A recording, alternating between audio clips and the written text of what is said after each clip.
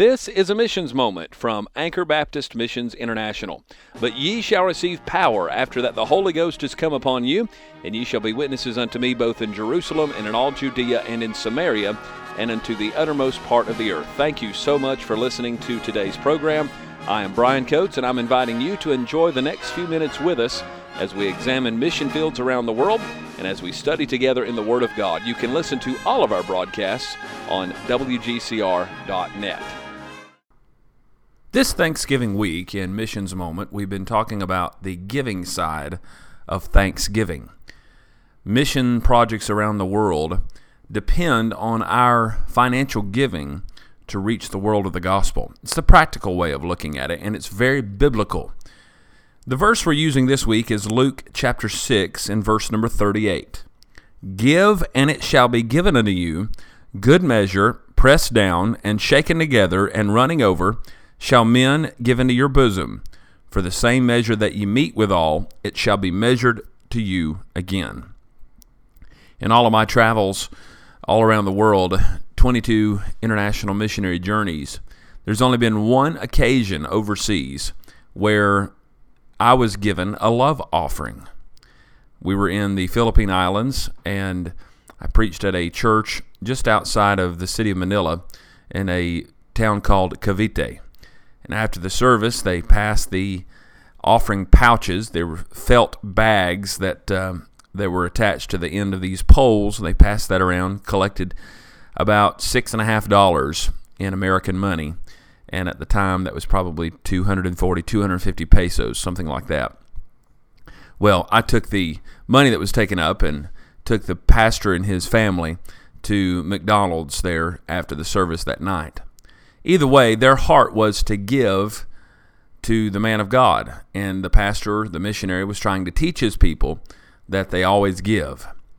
The Bible is very clear about giving, that we can give with a good attitude or we can give with a bad attitude. We can give with a smile on our face or give with a frown on our face out of duty. Either way, there is a sowing and reaping aspect that will not begin until we first give.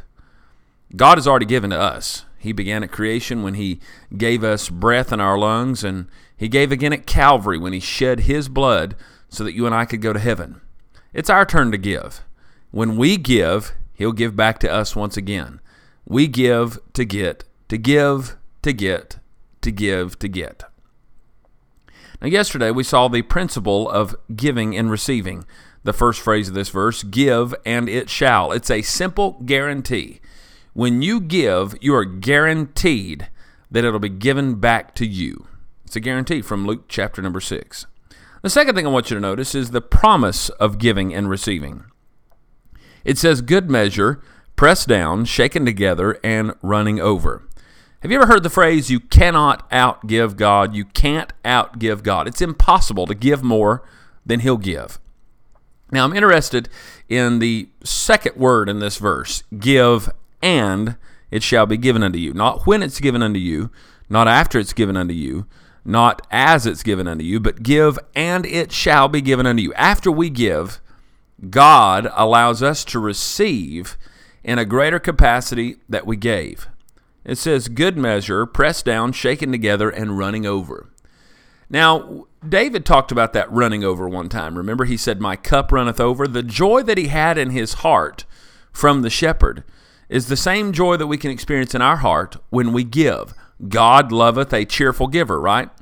So that running over there can be talking about the joy that you have in your soul, the satisfaction that you feel when you give to God and you in return receive. Good measure, pressed down, shaken together, and running over. This Thanksgiving season and later on this Christmas season, let's be givers more than ever before. Thank you, Lord, for the principle of giving and receiving in the Bible. Help us to be great and cheerful givers. In Jesus' name, amen. Thank you for joining us today for the Missions Moment. You can find all of our broadcasts on our website, theuttermostproject.com. For more information about missions around the world, contact us by writing to ABMI 3232 Hendersonville Highway, Pisgah Forest, North Carolina, 28768, or email us through our main website, and that address is btcanchor@anchorbaptist.org. The harvest truly is great, but the laborers are few. Pray ye therefore the Lord of the harvest that he would send forth laborers into his harvest.